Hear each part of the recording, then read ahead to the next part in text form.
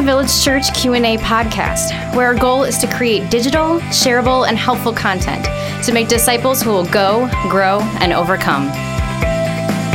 Hey, Village Church. Welcome back to the Village Church Q&A podcast. Pastor Tim and Pastor Michael.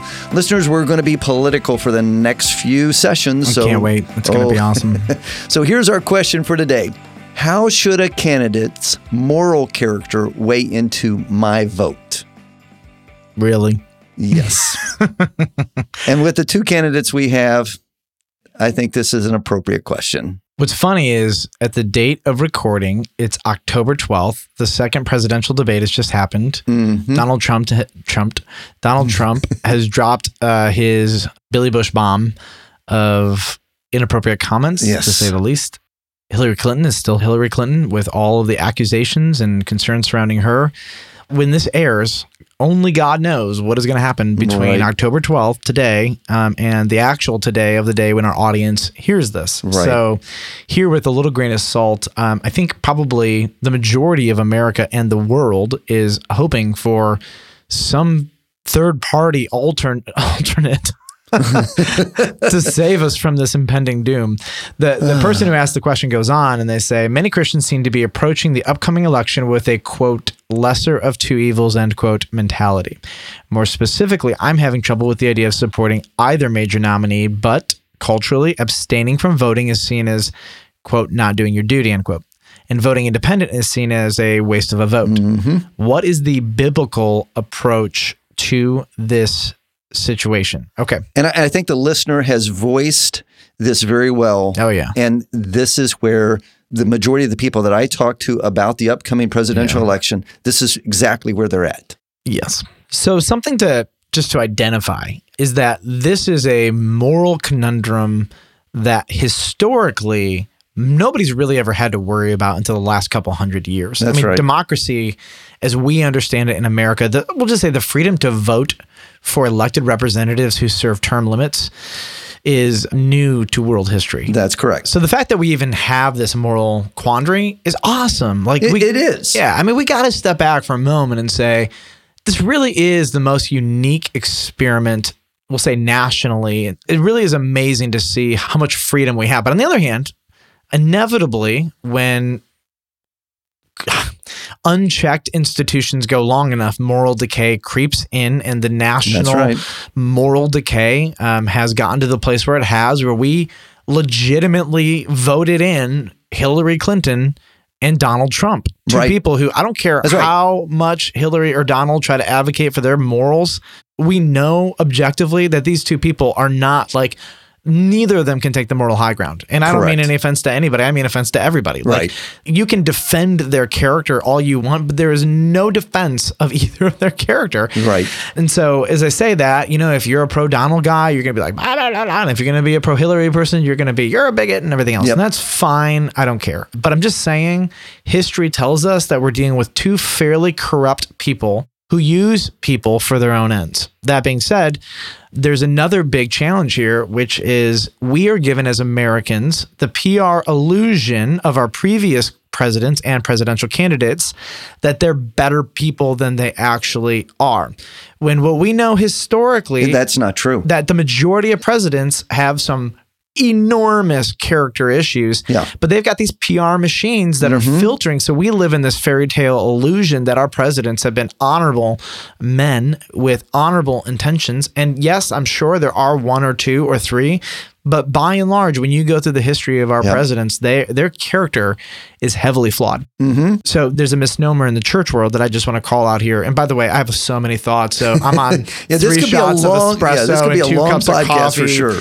So I'm just going to talk. When you need to interrupt, you can go for it. But we live in this world as Christians where we say the following, and in church, it's true, that if you don't have character, you cannot lead well, or that a man or woman's character will inevitably disqualify them from effective leadership. And I want to just make this clear.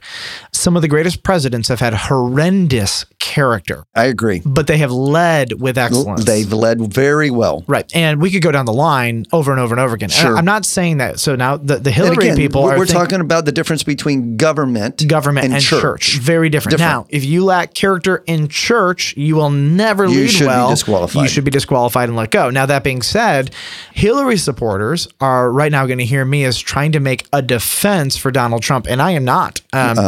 In any way, shape, or form. What I'm trying to say for both of these candidates is that they lack character that is proven, but this isn't a new issue. The only difference is their PR machines haven't been able to cover up the scope and depth of their personal and public immorality.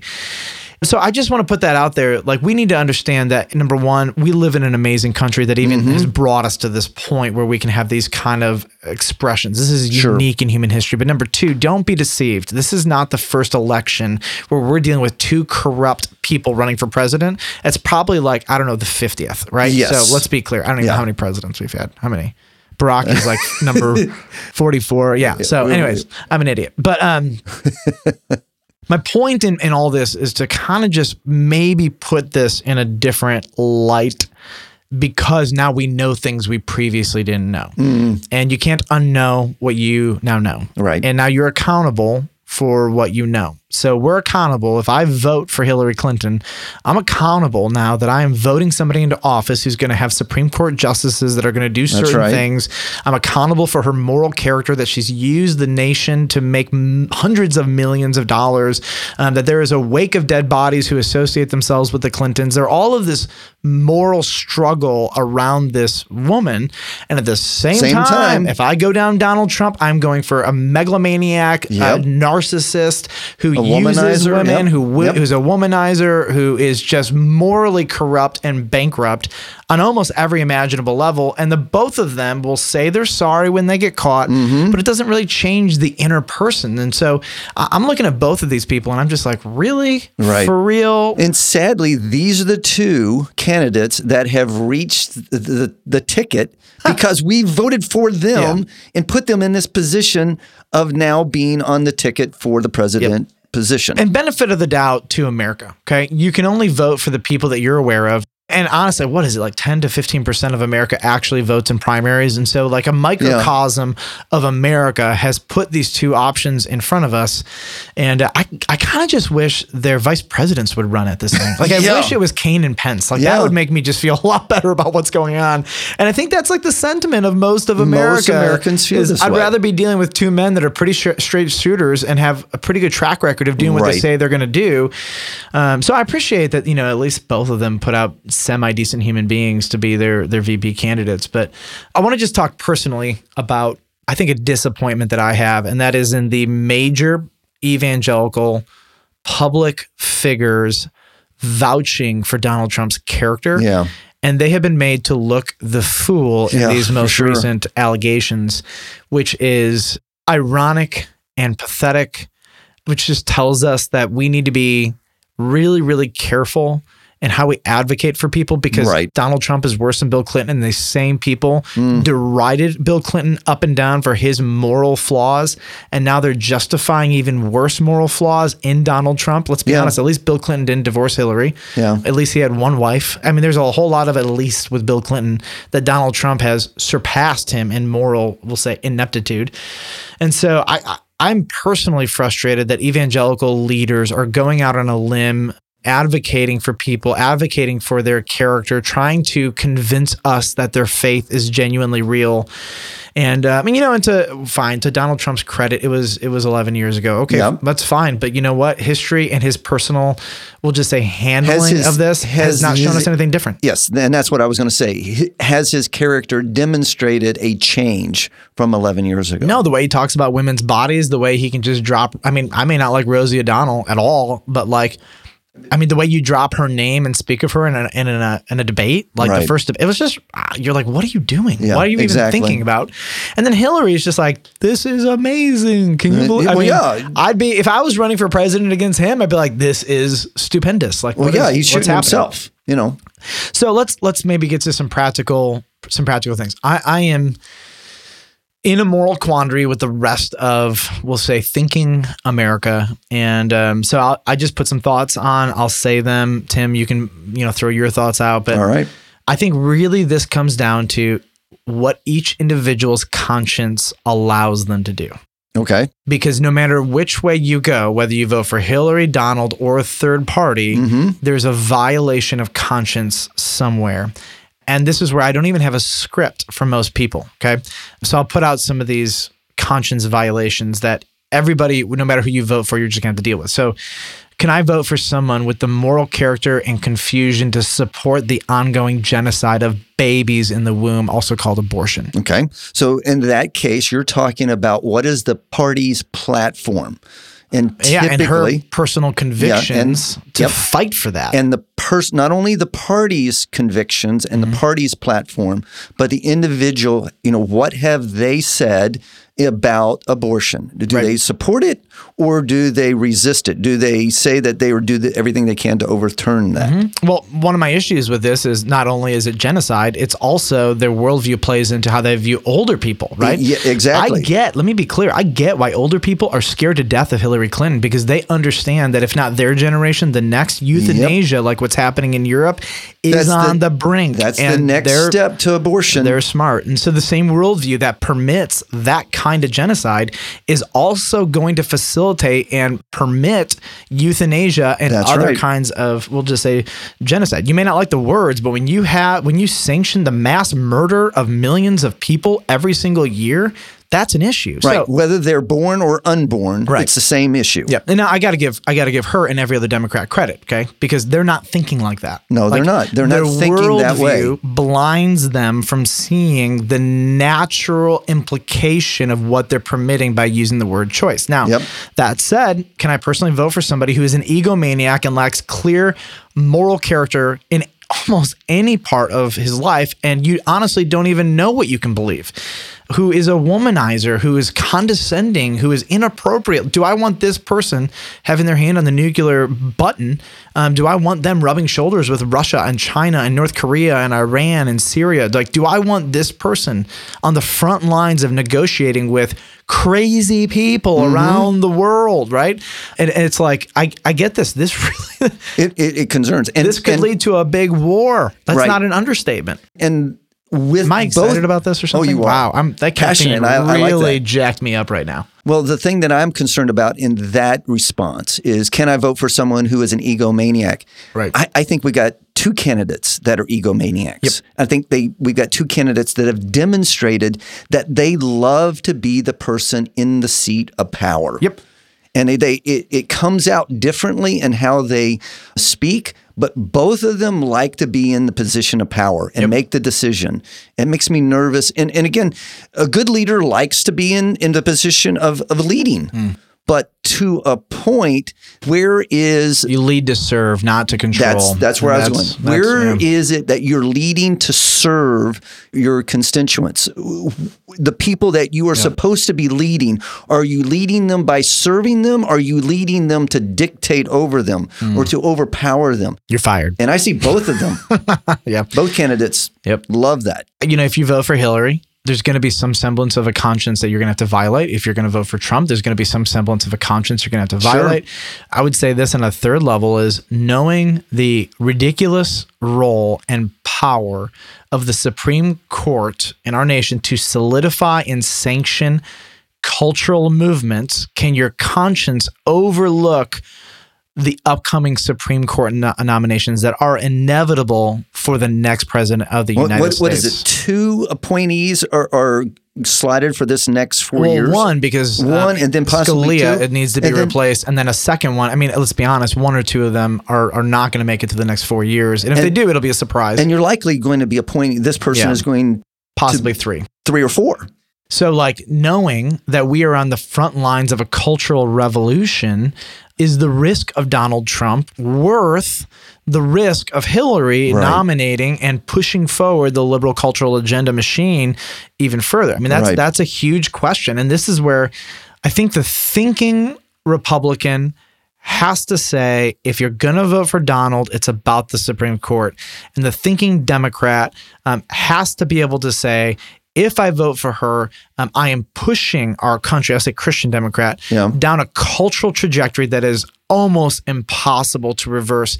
And every time the nation sanctions sin as law, the people give themselves headfirst into it. This is the story of Israel. It is throughout all of Scripture. When the nation sanctions it, the people permit it, and it becomes a sinful thing that the nation indulges in. And that's just a reality. So, I mean, the thinking Christian Democrat and the thinking Christian Republican both have to ask these really difficult issues. Can I personally vote for someone who's been surrounded with as much corruption as Hillary, as much misogyny and womanistic just terribleness as Donald? Yeah. Here's a question. Is it okay to vote for a third-party candidate knowing that functionally makes your vote worthless? In the setup I have many right thoughts now, on that. Yeah. Well, here's the question. So, like, for me, if I'm going to take that route, I'm making a decision saying, I can't control what happens with the nation. I can just control what I do with my one singular vote. Because with my one singular vote, I will stand before Jesus Christ accountable for it. Is it a matter of two lesser evils, or is it a matter of a third party that actually upholds, we'll say, my vision and value for our nation, which at the end of the day, which is what we're trying to vote for, is who most closely achieves our vision and value. But if you do vote for that third party candidate, there's also a moral issue that you need to deal with, which is this is a non-vote. It is a non-vote. And that's where I was going to say, that's my thought, is if you vote for a third party, and again, the person that is on that third party, they have such a small following right now. They have not even been allowed to come to the debates. Yep. So voting for the third party, whoever that might be, I would argue is a non-vote. Yep. You're not voting for any of the two that have the potential to make a major directional change to our country. And I would even go further as saying it's not just a non-vote, it is a pro-vote for the person that most opposes the third party candidate. That's correct. Because for every vote not voted is another vote that the other person has an advantage over. So every non-vote is actually a vote. A vote. It is a vote. It's creating a larger chasm between the two main candidates.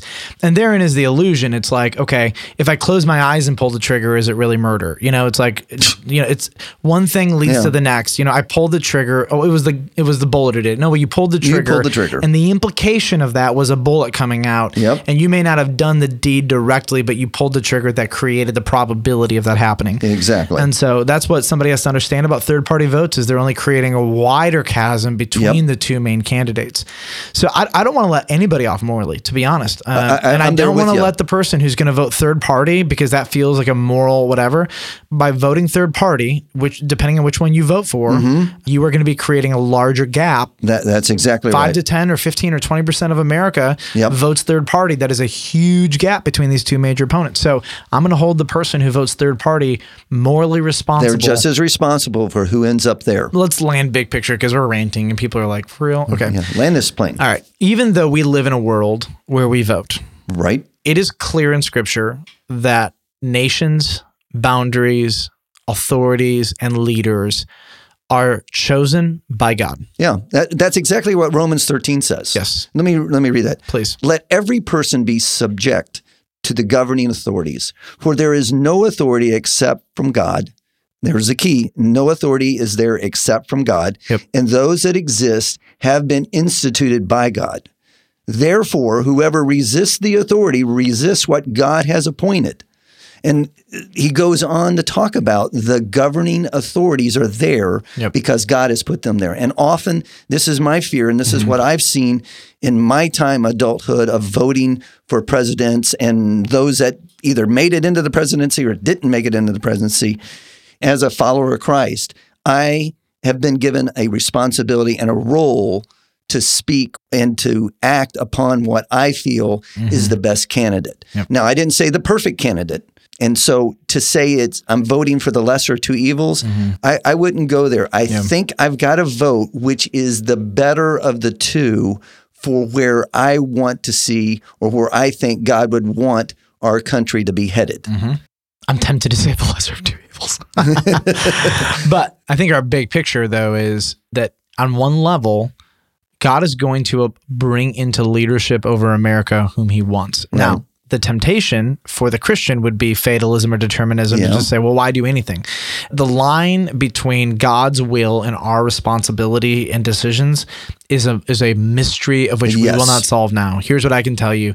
God's will be done, and you and I have an impact on the future, and those two things have to be held in tension. Beautiful, mysterious tension, right?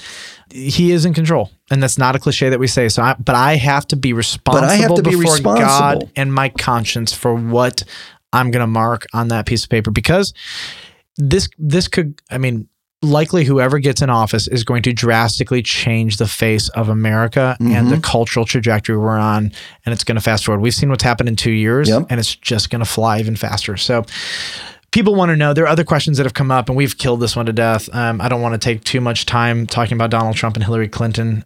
When and why should Christians vote for a particular political candidate? I think we've semi-addressed that. I think it's episode either 100 or 200. We talk about voting. There's a few voting ones. Which candidate should a traditionally conservative Christian support in the upcoming election? I think historically that would have been an easier question to answer, but right now I'm not sure that I've got a great answer for you. And I'm going to come back to one of the worst things you can do is violate your conscience. My hope is that your conscience is aligned with the Word of God, but the conscience is a very special God-ordained experience. It's not the Holy Spirit. It is a powerful guiding force in our life, and when it is severed, bad things start to happen. So we have to pay very close attention to where our conscience line is in this. This will probably be the first election where I feel the least judgy about who people vote for. Although I do have strong personal opinions, of which I've gone hyper out of my way to publicly criticize both parties right now. Yes, we have on this podcast. So personally, privately, I'm actually not talking about it with almost anybody except for my wife. And I'm wrestling through. I barely even talked about it with them. And that's where I land. This who to vote for only with family members and very close friends. And I'm just saying from my end, when it's all done, I'll talk about it. But beforehand, I do understand that sometimes my position can enable people to do things that might push them over the edge in one way or another. People need to use their brains. They need to go before the Lord. They need to examine their own conscience. They need to see where their limits are. There's always another option, which is don't vote. But that I struggle with that. I struggle with a non-vote. So I think we should be done with Trump questions until after the election, and then we can kind of watch how this how it plays out. So I want to invite you to turn them in, and then after the election, we'll just have some good old fun, discussions. And if some other crazy news comes up, then we'll address it at that point. I do think that this is coming out toward the end of October. That should be, it should just be fun. Lots of great discussion. Go Cubs! Listeners, come back next time when we answer the question, help, I'm struggling with pornography. Which really isn't a question. Not a question, but implicit. A plea. A plea. Help me. That's the question. Would you help me? Would you help me? There we go.